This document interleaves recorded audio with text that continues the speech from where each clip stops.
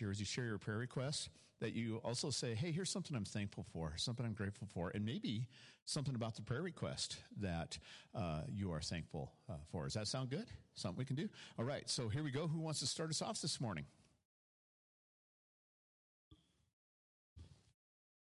Hi, I'm Judy. I just want to let everyone know that Annette Opedal is going to have knee surgery on Tuesday. And I appreciate Annette and Dick and all they do. Okay. All right. Yeah, we are very thankful for them coming and visiting us every summer. And good to know they're looking to us to join them in prayer as Annette goes into this surgery. All righty.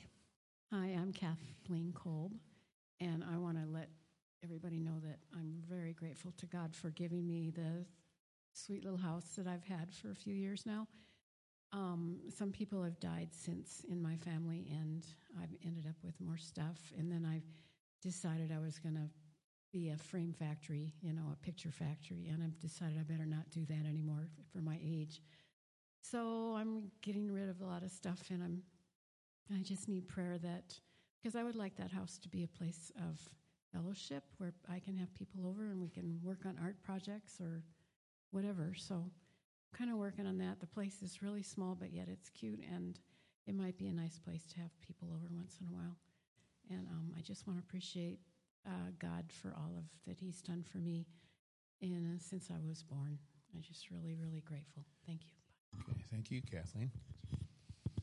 All right, Joey up front.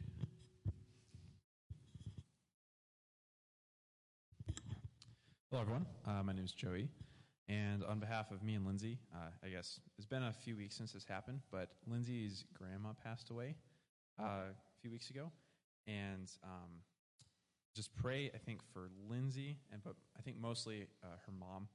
She's still really missing her a lot, and just with a lot of the logistics of after-death stuff, things weren't necessarily the most tidy, so just pray for all that to be worked out. But on that note, we are incredibly, incredibly thankful that she was a believer in Jesus Christ, and like her example of faith was just one for all of us to learn from. She prayed every day for every member of the family. She, just was so adamant about sharing the gospel with everyone she met. And we are just so thankful that she's with the Lord and all her ailments are cured now. So we praise God for that and give thanks to Him for that. And that's definitely a very comforting thing for us. Absolutely. So, Yeah. Nobody likes death, no matter what their faith or belief system might be. But isn't it good to know as Christians, because of the resurrection, we can be thankful to look forward to that reunion and celebrate the legacy that she's left behind for her family. Karen? Hey everybody, I wanted to share a huge praise. Both myself and Ben have job offers that we're working on getting set in stone from Marvin, a window manufacturer in South Canada. It's like 5 minutes from the border. We're both incredibly grateful for that opportunity. They're a really wonderful company. So I really just wanted to give praise for them because this is the company that I've always dreamed of. Cool. All right. Yeah, we will join in thanking and praising you, but at the same time wishing that their company was even further south of the border, closer to us. But yes, sir. Hello, my name's Eric. It's my wife, Allie. I was going to do this last week, but Evan dashed my hopes with the child dedication. And I was like, come on, still going home. But we are incredibly grateful for all the little ones running around. Some of our greatest friends are in this room having kids, and it's just been an amazing blessing to work through this stage together. We have an announcement to make. A lot of you maybe have already seen this on Facebook and stuff, but we are expecting another little Munson in March. So thank you very much. We're super blessed and very grateful. There's definitely something in the water at Common Ground when it comes to having girls, which is kind of crazy, but the Munsons are breaking the cycle. We are finally having a little boy, so very, very excited. Just ask for prayers throughout the rest of the pregnancy. The old wives' tale is definitely true for at least Allie on little boys. being a harder pregnancy than girls, it seems. So just prayers for that, and then just prayers for a good and safe delivery. So, yeah. All right. If you've never played a board game with Eric, you do not know how competitive he can be about things. I just need to remind him that Daniel and Emma are expecting a little bit before they are, and they may be the cycle breaker. So, yeah, we'll I don't know. Maybe we'll start a pool or something like that to see which one breaks the cycle, actually, kind of thing. But I got to tell you something. Having known Daniel and Emma for a long, long, long time, and of course my own daughter and Eric, and seeing the friendship that they have developed, I'm just going to tell you something I'm very grateful for, and that's that friendship. It's just so cool to see you guys growing together in that. And then when Daniel announced that they were going to have a baby, it just happened that Eric and Allie told Lori and I the night before about their new baby. And I was like, oh, now I got to sit on that, because I was just so super excited that they were both going to be having babies at the same time.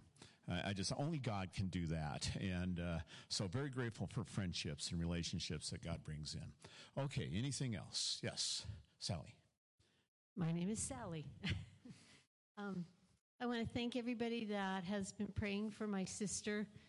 I won't go into the whole long story.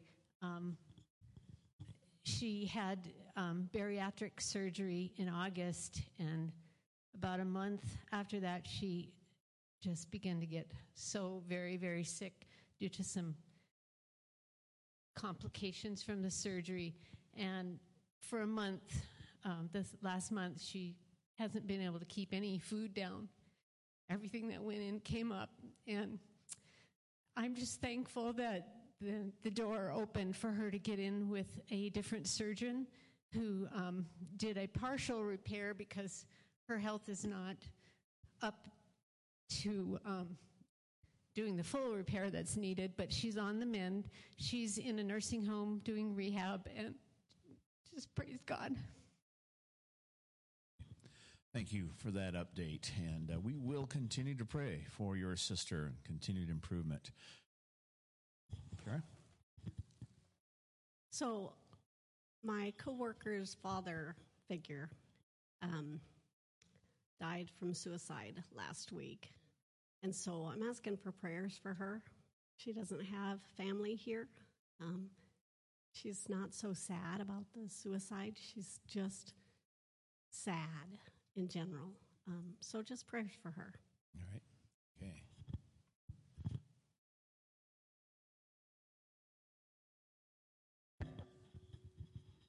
So I have a praise first. My brother is getting married on November 12th, and I get to be the best man for that, so praises for that.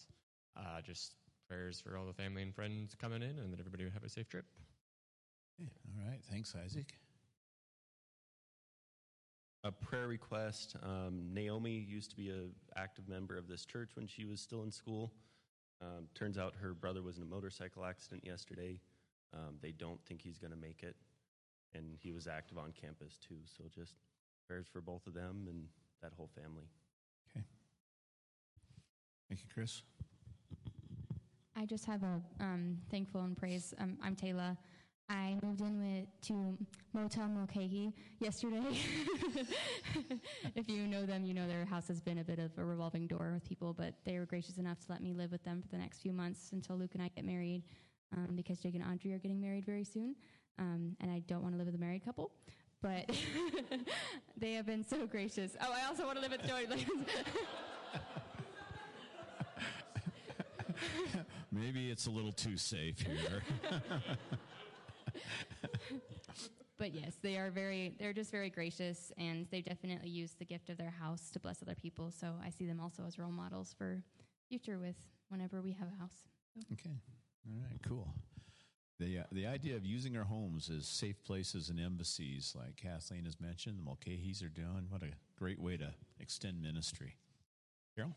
I'm Carol, and Mark and I were able to host the dessert for a progressive dinner with the airmen last night, and it was just really fun to have them in our new home, which was really open, spacious for them to have it. And also, so we were really thankful that we were able to do that. Also, be praying on Friday. I have foot surgery, so I will be out of pocket for a while. Okay, thank you, Carol. Yes, ma'am. Hi, I'm Lori. I'm sitting here thinking, do I have something that people should pray about? And I'm thinking I have a million things people could pray about. But God just put it on my heart. Speaking of having your homes as embassies, we had our niece staying with us for quite some time, just helping my brother out with the situation that was going on there. And this has been several years ago. And for some reason, just recently, I started dreaming about her. We lost contact with her. She lives in the area. I started dreaming about her. I started thinking about her a lot, and I'm like, we've got to do something. God is moving. And so we reached out to her. It took her a little while to respond, but she is willing to meet with us and kind of find out what happened. And so I'd really love you guys to pray about that, because it would mean a lot to me if we could repair. And her name is Sharissa. Okay. All righty. Okay, I think that looks like that's it. So, Common Ground, let's take a moment and let's bow together before the Lord. Our Heavenly Father, we come before you, and as I was thinking, how can I be thankful always and for everything? I think you gave the answer, and that was Jesus. I just have to look at the cross. And Lord, we are here first and foremost bowing before you to give you thanks for our Savior, giving thanks to you for loving us even while we were yet sinners, and demonstrating that love through the gift of your Son to us. We can never deserve that, Lord, but we are here to say thank you. We receive that gladly. And Lord, we do pray that the gratitude for salvation through Christ would be something that would increase, and that through us, Lord, through this church and through the ministry here and all of us as individuals, that the word of Christ and the hope of salvation might spread forth even more. Lord, I heard of a lot of homes being used, like Kathleen's home and the Mulcahy's and Carol and Mark's, to reach out to the airmen. Lord, we give you our homes today. We're thankful for the roofs over our heads, the walls around us, the warmth that it contains, and thankful for the opportunity to gather with other people. Lord, would you make our homes part of your kingdom, a place where people can feel safe, feel welcome, a place where they could heal, a place where they could rest their heads and their souls for a bit, and maybe through that, Lord, to open their hearts up to Jesus Christ. Father, we pray for our physical health, and Lord, many here, you are the maker of our bodies. You knit us together. You know how we are put together. You know best how to heal us. And so, God, we look to you as our healer, and we're grateful for healing that you've done. And we're anticipating even more of that work happening.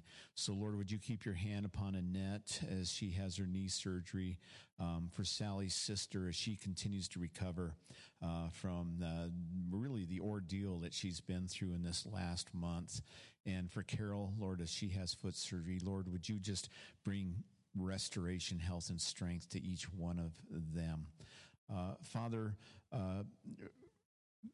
when people we love are no longer with us, it leaves such a big hole in our heart. Thank you, Lord, that hole is for Lindsay and her family is filled with faith, filled with the promise of salvation, filled with the hope of reunion. But at the same time, we still grieve and we still hurt. So, God, we pray for Lindsay's mom and all the rest of the family, for Lindsay herself, as they continue to miss Lindsay's grandma, but at the same time look forward to the hope that they have in Christ. And Lord, for Naomi, who just her brother just had this accident yesterday, and it sounds so grave. Lord, just draw near to that family and surround them. Extra love, extra grace. God, just draw near to them and let them know in a very tangible way that you are with them. And God, we just pray that you would do an amazing work through that.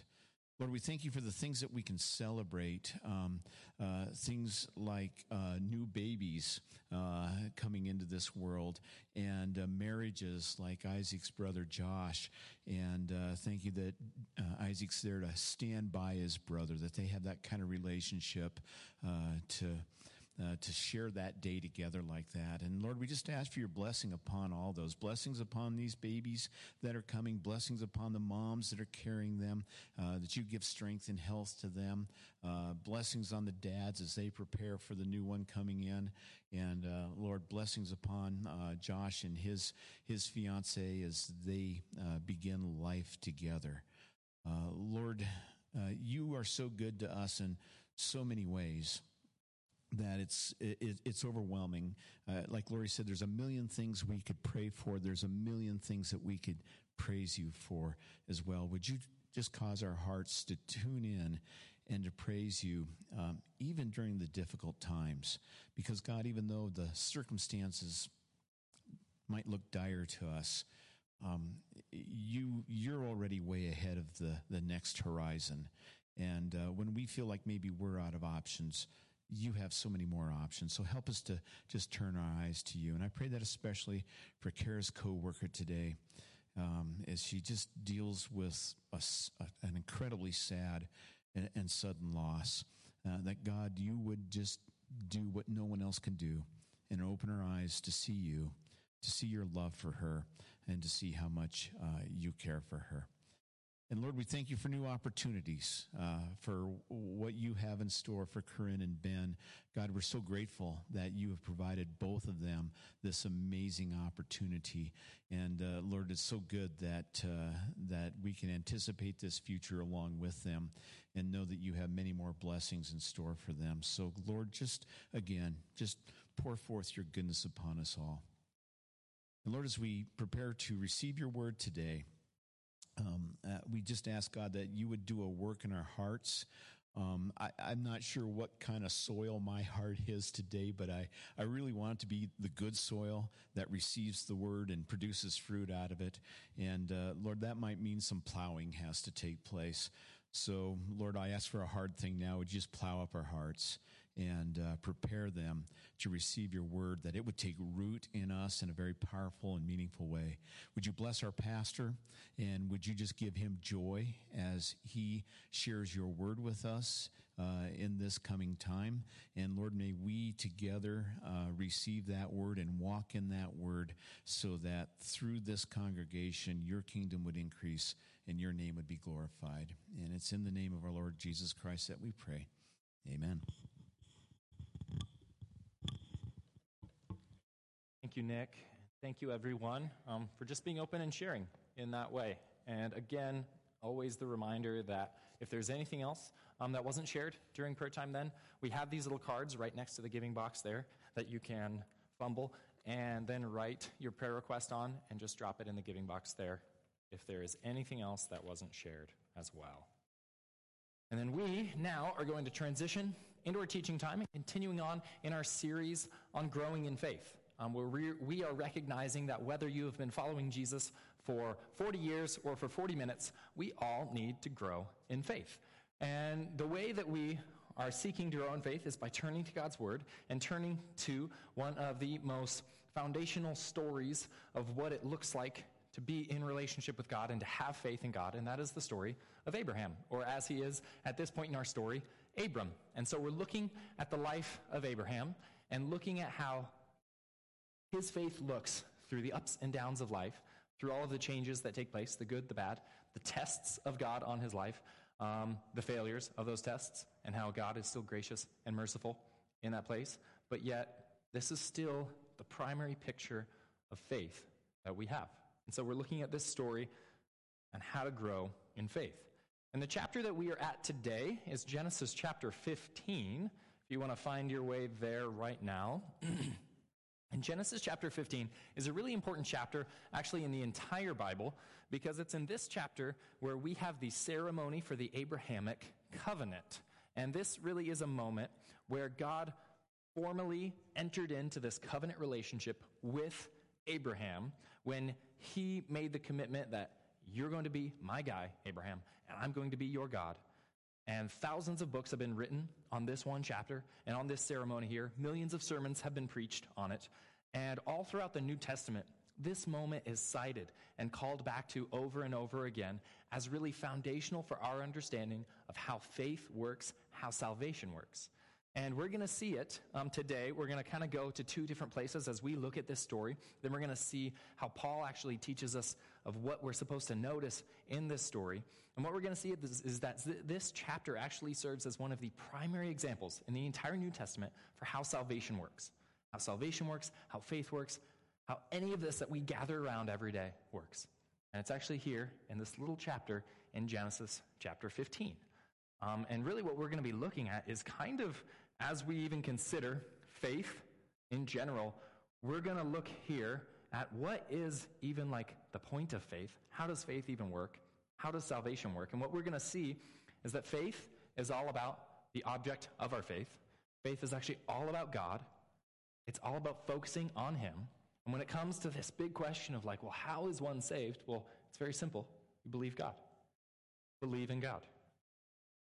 And so, we're going to be in Genesis chapter 15 today, looking at the Abrahamic covenant. Just like last week, how I told you that if you wanted to know more about Melchizedek, you could look back to, I think it was like March 27th when we covered that, or like March 18th, I think it was. Well, did you know we actually covered the Abrahamic covenant last year as well, November 28th?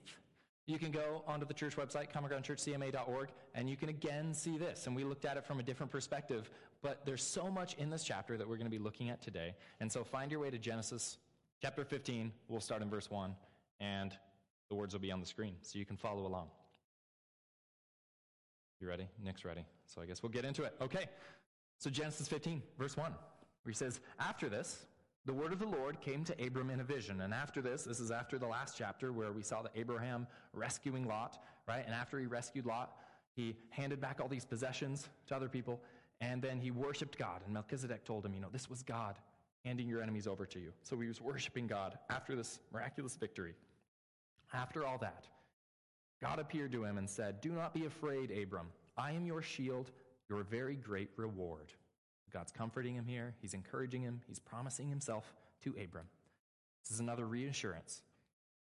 But Abram said, Sovereign Lord, what can you give me since I remain childless, and the one who will inherit my estate is Eliezer of Damascus? Right? That guy's the worst. And Abram said, you have given me no children, and so a servant in my household will be my heir. And then the word of the Lord came to him. He said, this man will not be your heir, but a son who is your own flesh, and blood will be your heir. He took him outside, and he said, look up at the sky and count the stars, if indeed you can count them. Then he said to him, so shall your offspring be. So one more time, God is making this promise to a 90-year-old man here. And then it says in verse 6, Abram believed the Lord, and he credited it to him as righteousness. So that's a huge moment. Notice that right away in verse 6.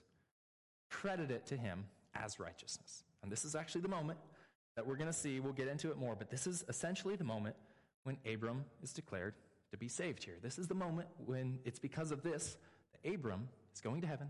For you Bible students, you know that he's going to be with Jesus, right? All this happened because of verse 6. Abram believed the Lord. Verse 7, he also said to him, I am the Lord who brought you out of Ur of the Chaldeans to give you this land to take possession of it. But Abram said, Sovereign Lord, how can I know that I will gain possession of it? Okay, so we'll pause there and we'll look at all that we just read for a moment. Now, first thing I want you to notice is notice twice in this chapter, as we look at essentially the pinnacle, the peak of Abram's faith here, twice in this chapter, Abram asked God, how will I know? What can you give me to reassure me of your promise? Right? And first he was worried about Eliezer being an heir. I don't think it's because he was just a bad guy. I never met the guy. I'm sure he's great. But most scholars actually think that Eliezer was probably essentially an adopted son here. That he had this servant, that he also realized, well, I don't have any kids, and so I'm going to have to adopt someone just in case I don't have any heirs. And so it's actually in this moment when it seems like Abram had a bit of a backup plan, just in case God wasn't going to give him an heir, just in case God wasn't going to fill his promise.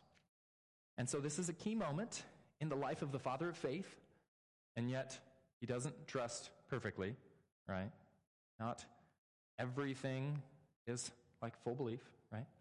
And I think we can recognize that even in our lives, when we want to believe perfectly, that there are even those times in which we still have these doubts, we still have these questions, we still have some Syrian guy in our back pocket as a backup plan. And here, we're going to see that. And another thing I don't want you to miss in that little section that we read is that verse 8 comes after verse 6. Brilliant observation, I know. Thank you. But really, in verse 8, so this is after Abram professed faith, or after God said that Abram believed. He believed God. It was credited to him as righteousness. And then literally the next thing out of Abram's mouth is, so how can I know? So how can I know that this is going to happen? In verse 8, how is it that I can know that what you're saying is true? How is it that I can trust you, God? How is it that I can know for sure? And so this is even after receiving this promise, and he received it by faith. Abram is still fearful, a bit impatient, a bit confused. It doesn't seem quite as black and white as he wants it to be. And the goal is obviously, in the Christian life, is this immovable, strong faith that doesn't have these doubts. But yet still in this moment, God says here, this is righteousness. This is righteousness. This is essentially all you need. Believe me. Trust that my promise is true. Trust that I have a plan. Trust me. Walk with me. And that's it. That's credited to you as righteousness. Essentially what God says here. And so that is what God declares as righteous. That Abram believed in him. It wasn't perfect belief. Still had these questions. Still wasn't quite sure, well, how do I know? But God said, you believed me. That's enough. And I think this is really important for us to see in this small little passage that we might be able to just fly right by and not even notice. And that's actually verse 6, not verse 8, so I messed up on that slide. That's verse 6, for those of you memorizing that. But essentially what we have to see is that faith, this is the only currency that gets us anywhere with God. This is the only currency that makes any difference in the kingdom of heaven. That the only way to go from unrighteous to righteous is faith. It's not actually obedience. It's not actually love. It's not actually any of those good things. It's only faith. That's it. And God here is saying, he comes to Abram and he's reassuring him. He's reminding him, I'm going to be your shield. I'm going to be your reward. And Abram goes, okay, cool. But I don't have any kids yet. And there is this guy, Eliezer, hanging around. Hopefully you're not talking about him being my heir. But how do I actually know? So God is patient with him. He reminds him again, okay, go look at the stars. If you can count them, that's how many offspring you're going to be. And Abram goes, okay, I trust you. And it's this back and forth, doubting, questioning, but coming before God here. And still, in spite of those little doubts, because of that belief there, God is saying, he's righteous. He's righteous. And so it's because of that, it's because of this interplay that we see between God and Abram here, that this passage serves as one of the foundational passages that we have for understanding salvation by grace through faith. For understanding how salvation works, it's this chapter. That salvation is just the gift of God, not because of anything Abram did, and it's just received by belief, just received by believing in him. That's just grace, free gift from God. We receive that by faith. And so Paul, in the book of Romans, and actually in multiple places, Paul actually uses this story of Abram believing God here as a picture of how we know how faith works, exactly. That this is what it looks like to have faith right here. And so in the book of Romans, where we're going to turn to in Romans 4 in a sec, we're going to see Paul kind of explain this and explain salvation in light of the story here of Abram. And if you are very familiar with the book of Romans is essentially Christianity 101. Paul is explaining how this whole thing works. And he was writing a letter to these Christians in Rome who were kind of a mixed group of these Jewish believers and these Gentile converts. And they found themselves all of a sudden being very different people, but because of the gospel, now they're all of a sudden together in the same church. They're having a bit of issues. there's a bit of pressure on the Gentile believers that they needed to fulfill still the Jewish law. And particularly, they were fighting about circumcision, whether or not the Gentiles needed to be circumcised. They needed to keep these festivals. They needed to follow the Jewish law in order to still be saved. And Paul is trying to unite these two groups by saying, no, it's no longer race. It's no longer who your daddy is. It's no longer these rituals that you went through that unites you, that has any standing in the kingdom of God. All that matters now is faith. And he's saying this is actually how the kingdom of God works, that it's God's grace, received by faith, and he's doing everything he can to try to hammer that home over and over again. And so if you read the first few chapters of the book of Romans, you see Paul, he starts out by using legal language, and he describes humanity as being guilty and sinful, and then God has justified us, and he uses that courtroom language to say that we were guilty, but by grace received through faith, we're justified innocent. Then he moves to some, from courtroom language, then he moves to the temple language. And he's saying, because of your sin, you were unclean, you were impure. And then Jesus washed that away. By his grace, through faith, you're clean now, you're pure. And then he uses slavery language, and he says, well, you were also slaves to sin, but because of his grace, received through faith, now you're free, you're no longer a slave. And now once we get to chapter 4, he's going to use the language of an accountant, essentially. He talks about this debt that we have because of sin. And Paul is really just trying to use every aspect of the human language possible and every aspect of understanding possible to show what it was that God did, to show how exactly this works.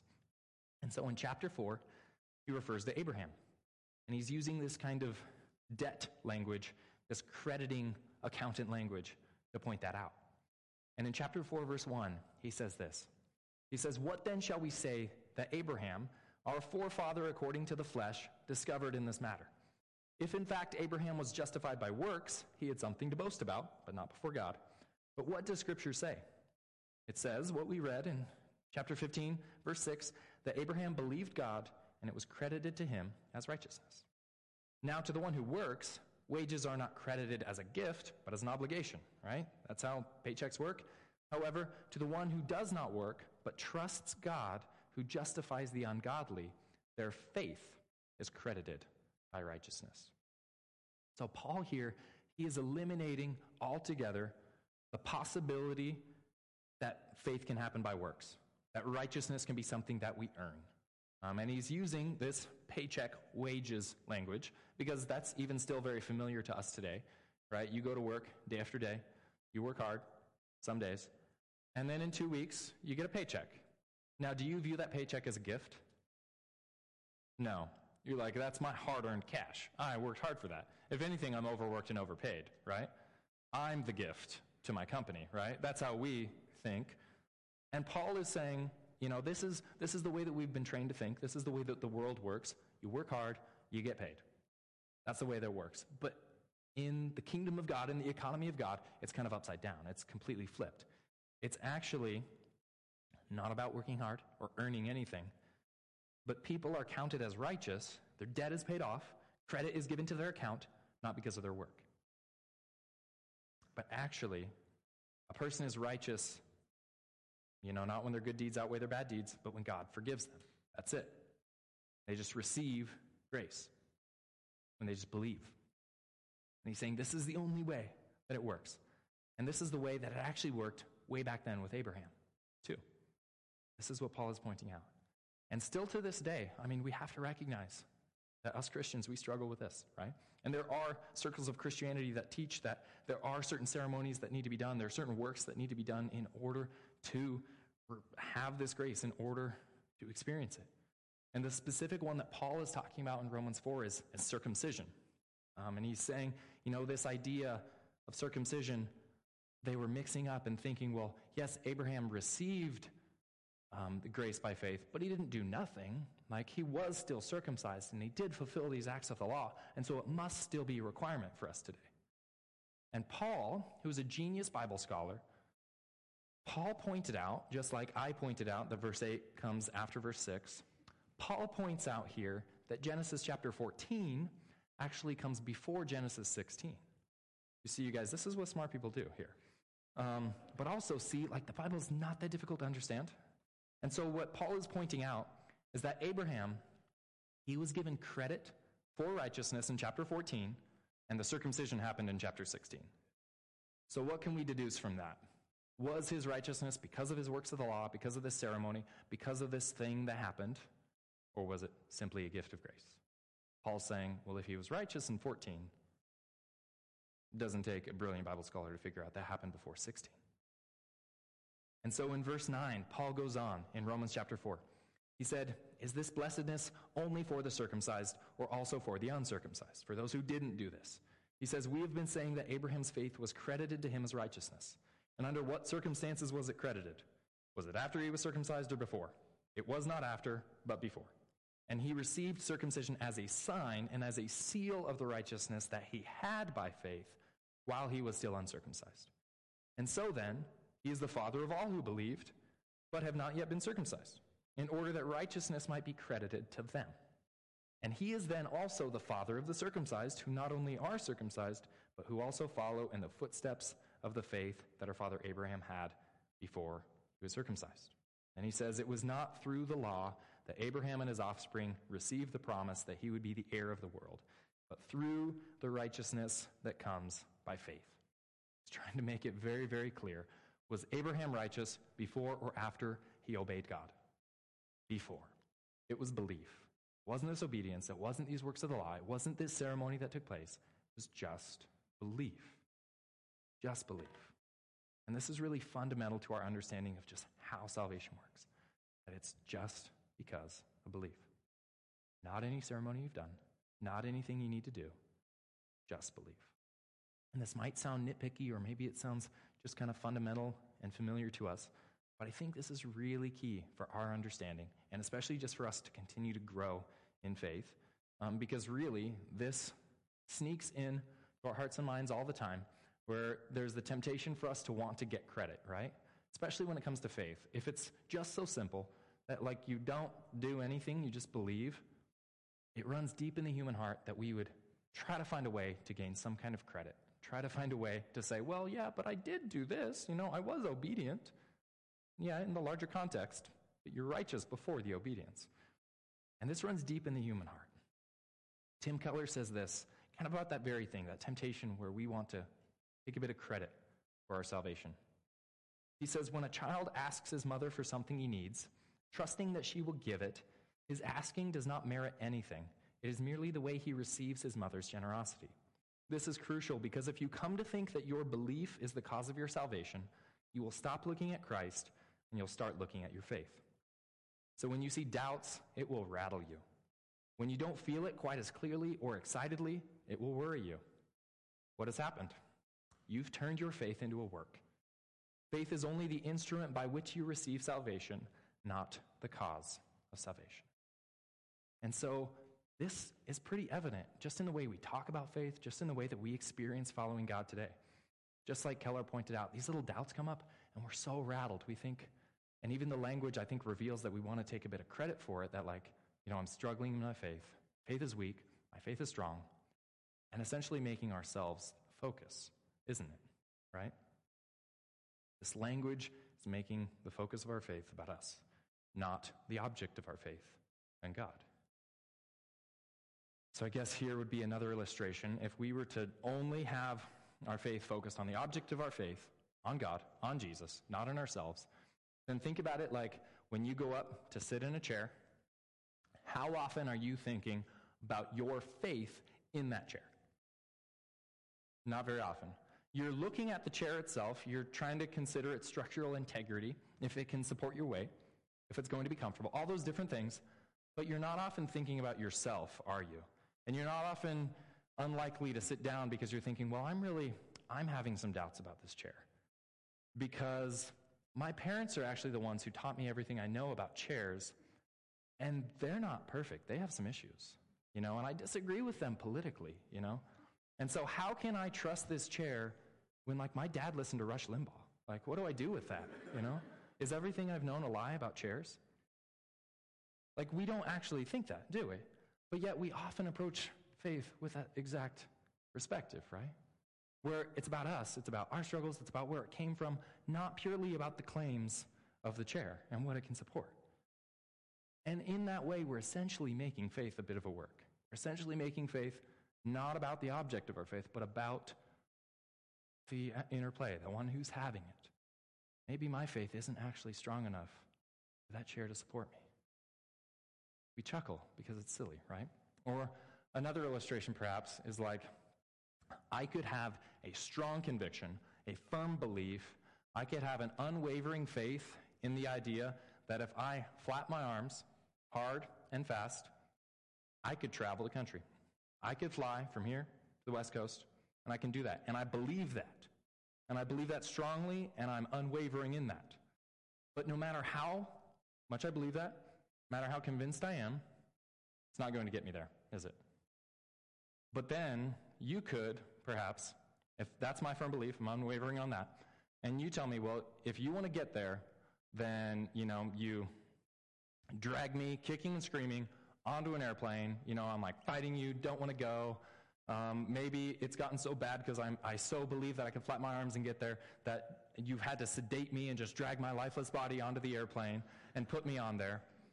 Well, here's the thing. I might have no trust in that airplane, but will that airplane still get me to where it needs to go? Yeah, it kind of does. Because that's kind of the whole point, is it's not necessarily the strength of our conviction or our belief, but it's actually the strength of the object that we believe, right? The focus of that belief. And just like with God and with our faith, it's not necessarily the strength of us, the stability of us, the lack of doubt, the lack of questioning. It's all about the object of our faith, God. It's all about the one in whom we put our faith. So whether our faith is weak or strong, completely irrelevant. It's about the object of our faith, right? And so this salvation of faith idea that we're seeing isn't about how much faith you can muster or even how obedient you are, right? Only God can bring you to life, and only God can pay off this debt and make us free. And that's what we see with Abraham, that he just believed, and it was credited to him as righteousness. The Welsh pastor who I brought the book back for Dayton and Eileen because they let me borrow a book from Martin Lloyd-Jones, but he says this. He says, the man who has faith is the man who is no longer looking at himself and no longer looking to himself. He no longer looks at anything he once was. He does not look at what he is now. He does not look at what he hopes to be. He looks entirely to the Lord Jesus Christ and his finished work, and he rests in that alone. So this idea, salvation by grace through faith, requires us to recognize we can't do it. We have had no play in this. But we get to focus and look at the one who did do it and who has saved us. And really, God shows us this very clearly in the Abrahamic covenant. So back into Genesis 15. Now that we've seen this lens that Paul has explained it, go back into Genesis. We're on verse 9, and this is going to be God really showing through Abraham's story just how this works, just how it works, that it's all about belief. It's not about anything we do. It's all about God. And so in Genesis 15, verse 9, so the Lord said to him, bring me a heifer, a goat, and a ram, each 3 years old, along with a dove and a young pigeon. Abram brought all these to him and cut them in two and arranged the halves opposite each other. The birds, however, he did not cut in half because they're small. Then the birds of prey came down on the carcasses, but Abram drove them away. And as the sun was setting, Abram fell into a deep sleep, and a thick and dreadful darkness came over him. Then the Lord said to him, know for certain that for 400 years your descendants will be strangers in a country not their own, and that they will be enslaved and mistreated there. But I will punish the nation that they serve as slaves, and afterward they will come out with great possessions. You, however, you will go to your ancestors in peace and be buried at a good old age. In the 4th generation, your descendants will come back here, for the sin of the Amorites has not yet reached its full measure. And then when the sun had set and darkness had fallen, a smoking firepot with a blazing torch appeared and passed between the pieces, between those animals that he had set up. And on that day, the Lord made a covenant with Abram and said, to your descendants I will give this land, from the Wadi of Egypt to the great river Euphrates, the land of the Kenites, the Kenizzites, the Cadmonites, the Hittites, the Perizzites, the Rephaites, the Amorites, the Canaanites, the Girgashites, the Jebusites, the Flashlights, and the Termites. And so we have this weird kind of ritual thing here where these animals were cut in half, they're placed on the side, and then Abram, God put him in this deep sleep, and he sees this flaming fire pot pass through the animals. And I mean, this is kind of a wild story. This is the point in the story when usually we just kind of sum it up and say, and then they made a covenant. That's about it, without getting into the details. But I really want us to see some of the details and just how important some of these things are. Because this little ritual of the cutting of animals here was a really common ritual in the ancient Near East. It wasn't unique to Abram, wasn't unique to God. This was something that those Hittites and the Girgashites and those guys were all doing. And I love that, first off, because this is again a picture of not God saying, okay, Abram, here's how you get to me. I want you to do this heavenly, great thing. Instead, God is saying, well, here's something familiar. I'm coming down to you. I'm coming down and doing something for you. Something familiar, something that you understand, right? This isn't God saying, come up the mountain. This is God coming down to him. Comes down to Abram's world, to these ceremonies that were happening at the time, and perform this. And so he's supposed to cut these animals in half, and kind of the gore and the messiness is intentional. This wasn't like a sacrifice. It wasn't supposed to atone for anything. But this is a way of making a legal commitment where as you walk through the aisle, so to speak, of these cut animals with a person you're making a commitment to, the image of those messy, bloody animals is to remind you that if you were to not hold up your end of the covenant, you're essentially committing, may I be as dead as these animals if I fail my part. This is a picture for everyone to see that this is a serious thing, that the stakes are high for not holding up your end of the deal. So the idea is that Abram and God are going to enter a covenant, so they should basically walk through the aisle together. They should both make this commitment, and if one person doesn't hold up their end of the bargain, then may they be as dead as these animals. But that isn't really what happens, is it? Abram doesn't go walking down the aisle. Instead, God puts Abram to sleep. And actually, God, in the form of this flaming, smoking pot, which most say is kind of a picture of Mount Sinai, a mini Sinai there, God passes through the animals alone. And so both parties should have had the responsibility should one fail this, but instead, only God did it. And so God entered into this vow with Abram, and he made this one-sided vow. As if to say, instead of saying, I guess, hey, Abram, you keep your side, I'll keep mine, and if you don't, you're going to have to pay the consequences. But instead, God is saying, hey, thanks for cutting these animals, now have a nice nap. I got this. And because of that, no matter what foolishness should come from Abraham, which we're not done with his story, there's plenty more, no matter what foolishness should come, God is saying all that responsibility will be on me. And as we continue on through the story, you're going to see that the terms of the covenant weren't met, but yet God took full responsibility. And so we see that later on, of course, with Jesus because of God's faithfulness. Even in the face of mankind's unfaithfulness to this covenant, all the responsibility for that came from Jesus. Because who was it that walked through this covenant? Only God. Only God. And so Jesus is the one who shouldered all that responsibility. Can I have some? Thank you. Sorry, my voice is starting to go. So what does this mean for us today then?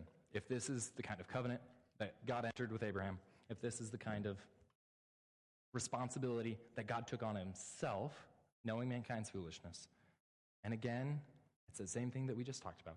It's just focus on that object of our faith, God. That seems really simple, but it is just believe. Just believe, focus on that object of your faith. And I think two practical ways that we can focus on God, the object of our faith, that we get from this chapter is one, to look at God's character, to look at who this God is, to look at his character, to look at who it is that we are focusing on. I think we're motivated by his goodness, by his grace, by his mercy, and to look at his sovereignty, to look at how he is fully in control of everything. Now, when it comes to to keeping our focus on God, the object of our faith, starting with just looking at his character. I mean, one, we have to remember Romans chapter 8. This has been kind of a theme verse for Abram's entire life, right? That Paul explained that because God is for you, who can be against us? And God has shown that his posture is for us. It's towards us because he gave us his son. And Paul is saying, what else does he need to give you for you to understand that? He gave you everything. That the posture of God towards you is for you. It's in favor of you. And I think we have to understand this as fundamental to God's character as we keep him as the center point, the focus of our faith. Just look at who he is. This is the God who is for us.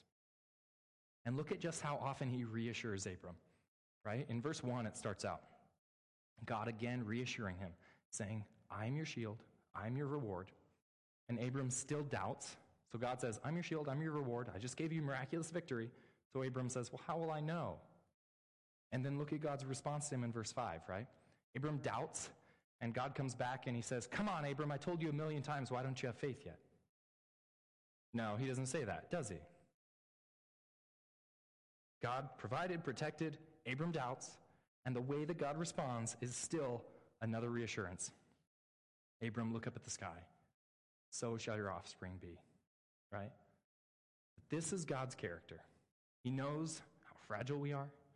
He knows how weak we are, that our faith can waver, we can question, we can have doubts. We need reminders over and over and over again. But whenever Abram does this, God gives him another reassurance, gives him another reminder, gives him another patient way to look at it. And then even he enters into this covenant with him. This awesome picture of God saying, know that I am committed to you, that you can trust me. And so I think in light of the God who is for us, really the application is simple for us, to remember God's character and to keep him as the object of our faith. The application is pretty simple, of just like Abram, out of that humble acknowledgement that we are struggling, to just come before God and to just humbly and honestly say, you know, God, how do I know? I don't know. What can you give me to reassure me of this? Because God, the God who is for you, the God who is patient and merciful, look at the way he responded to Abram, and I think we can trust that he'll respond to us in the same way. That if we just come to God maybe every day and say, with those doubts, with those questions, God, how can I know? God, reassure me. I think we can trust that he's the God who will patiently give us another reminder, another encouragement, another reassurance. And I'm just reminded of, in the Gospels, there's the father of a sick child who comes before Jesus and he says, if you can heal my child, do something. I imagine Jesus saying, like, if I can? And the father goes, yes, I believe, Lord, but help my unbelief.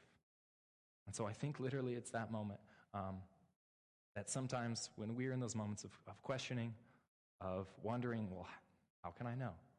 I think it's that same posture, just approaching God, approaching our Father and saying, Jesus, I believe, help my unbelief. How can I know? And know that God's character is not to get mad at you, not to be impatient with you, but to graciously give you another reminder, another reassurance. The second practical thing that we can do to keep our focus on God, I think, is to look at God's sovereignty. If you notice, there's kind of that funny little section in like verses 13 through 16 where there's this whole prophecy about Israel's future and about how they're going to be in slavery for 400 years. And really, this is God saying, I made this promise to you, Abram. You're going to have these descendants. They're going to live in this land. But it's going to actually be about 400 years before that happens. There's some waiting that needs to be done. There's some wandering years that's going to happen. And I'm sure at this time, Abram's wondering, I'm supposed to have a multitude. You said that my family is going to be a multitude. I don't even have one. But God is saying, that's okay. It's going to be a while. He's pointing out that really his timeline is very different. I'm sure Abram is thinking, maybe we should start with one now, and then we'll get to the multitude later. But God is saying, no, it's actually going to be a while. It's actually going to be a while, but I will keep my promise. I will keep my promise because I am in control and I am sovereign over the universe. And really, God's control over everything is just typified in this statement here because God goes, You can trust that I will keep my promise, that I know what's going to happen. In fact, 400 years from now, I already know what's going to happen. I know that you're afraid that Sarah is not pregnant yet, but trust me, I have everything planned out. Just take a look at what's queued up for the next 400 years, right? I know what I'm doing. And he's saying, just wait. Your people are going to be enslaved, but I will rescue them from slavery. And it's interesting because he actually tells them all the details. He even gives them a look behind the curtain of why it's going to take so long. And he says it's because the iniquity of the Amorites is not yet complete, right? So this is God's grace and mercy and patience for a godless people, the Amorites, who, if you look into, were doing some terrible things with child sacrifice, abuse of women, slavery, crazy things. And God says, listen, pretty soon it's going to get real bad over there, but it's not there yet. So we're being patient with them.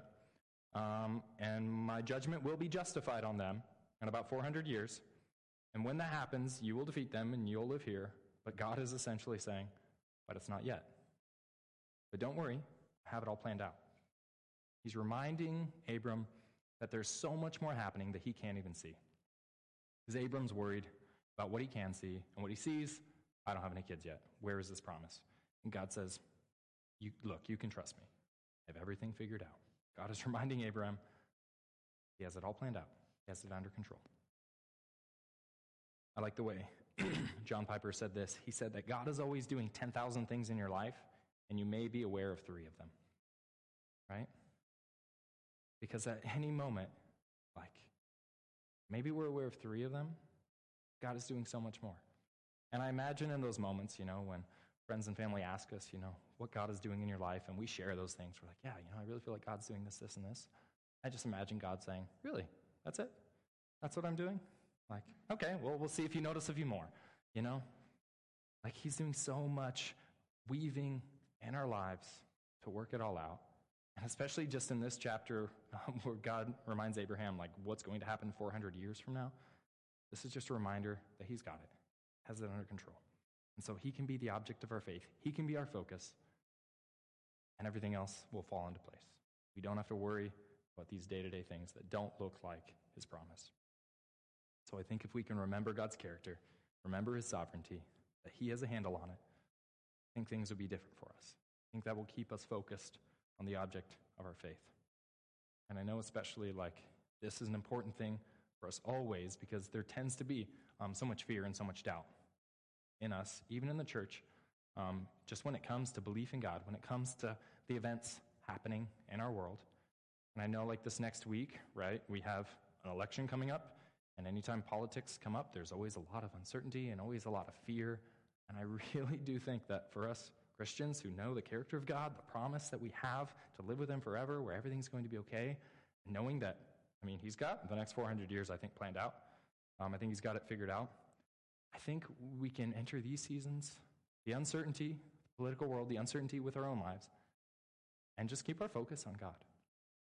Just keep our focus on the one who's patient, the one who's good, the one who's in control of everything. And so for us Christians, I think we just continue to trust, continue to keep him the focus there. And especially because we can see in this whole weird ceremony and in this whole idea of faith that really the focus of this whole thing, of this whole weird ceremony so long ago, was of course Jesus, right?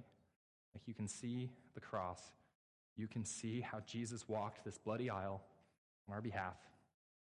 That instead of us bearing the responsibility, having to make that payment for the debt that we had racked up, Jesus took it all. He said, don't worry. Have a nice nap. I got it. And for us to see this, again, it seems simple, but the call on us is just to believe. Just to believe, and then righteousness is credited to us. And so you might be like Abram here, where you have these seasons where you feel strong in your faith, where you feel really good. You know that you're saved. You know that you're close to God. But then you also have these seasons when you question, when you wonder, God, how can I know? And you wonder, these things are rattling me.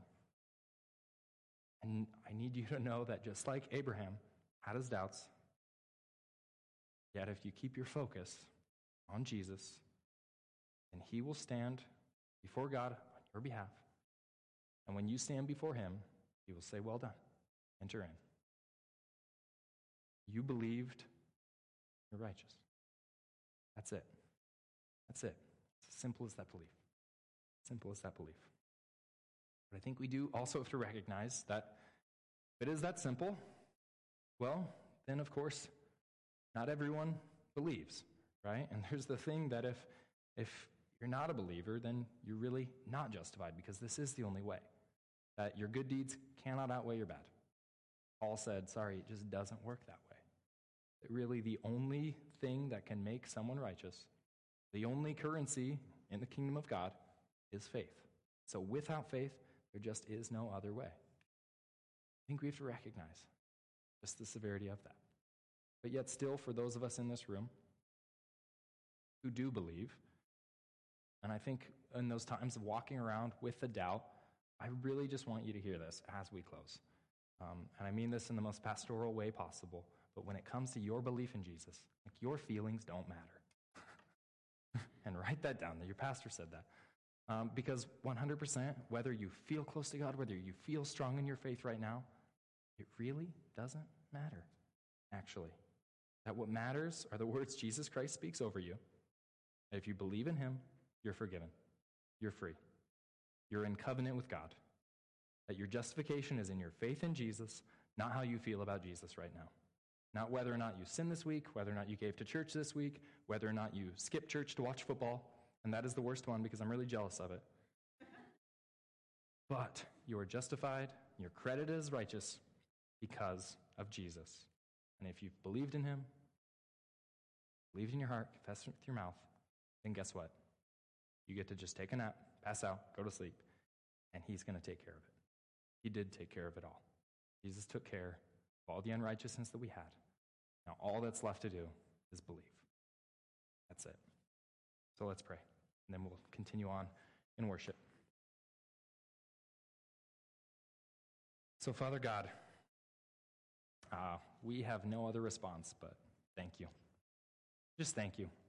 Thank you that in spite of our unfaithfulness and our foolishness, that you entered into this covenant on behalf of Abram, on behalf of us, just regardless of our own behavior and regardless of our own mistakes. And so, God, we just continue to repent of the times that we've made the focus of our faith ourselves.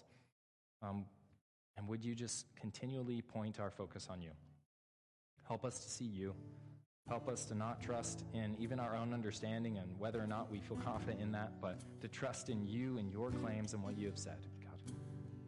And so we just come before you as people who believe in you. Just thankful for that. But yet, God, we all have faces, names, people in mind that we know don't believe in you. So would you just continue to empower us to be a people who are able to share just the simple gospel that it is. That's not because of anything that we've done, but it's because of all that you have done. And would you just make us agents of that good news? As we are people who've done nothing to earn this, we're simply beggars who found food, and we just want to tell the world. And so, Jesus, we just thank you for this great privilege. We turn to you in worship. So it's in your name that we pray. Amen.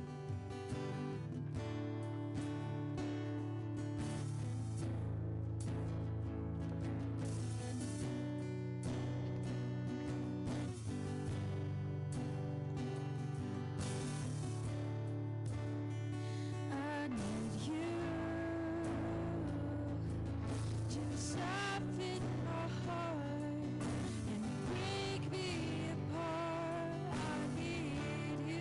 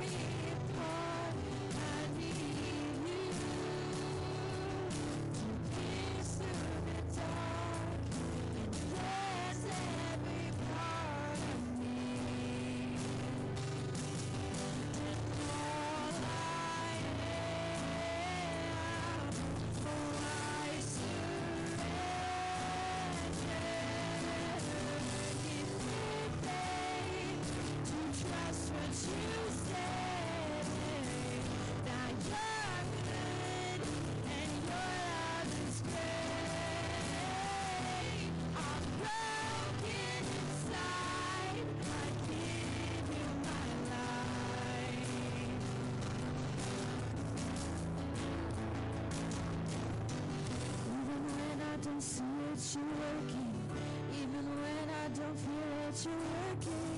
You never stop working. You never stop working. Even when I don't see it, you're working.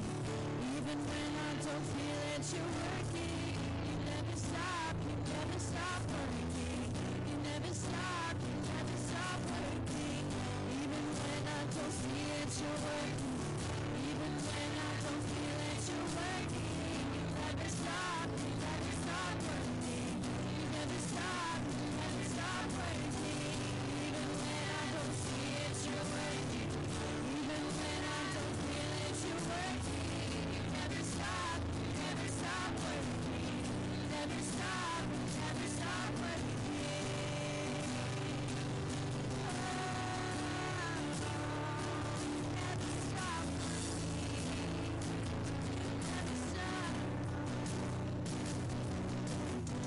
Some may be weak, but your spirit's strong in me.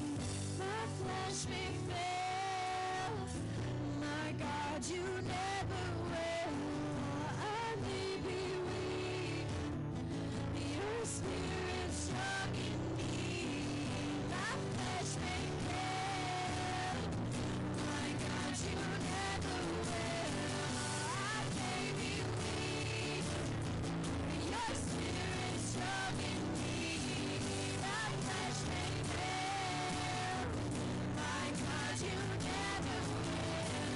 I may be weak, your spirit's strong in me.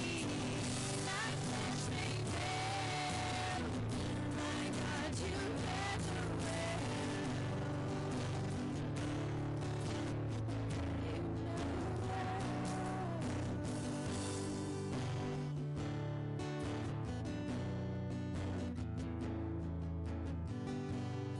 So, Common Ground Church, as you go, would you go with the words of Romans chapter 4? But therefore, the promise comes by faith, so that it may be by grace, and it may be guaranteed to all of Abraham's offspring, not only those who are of the law, but also those who are of the faith of Abraham. And he goes on later to say that this is why it was credited to him as righteousness, that the words that was credited to him were written not for him alone, but also for us, to whom God will credit righteousness for us who believe in him who raised Jesus Christ our Lord from the dead. He was delivered over to death for our sins and was raised to life for our justification. So, Common Ground Church, those words are for you. That Jesus Christ, because he has been raised from the dead, has cleared you of your debt, freed you from your sin. You walk in that grace and peace this week. So thanks for coming. Have a wonderful week.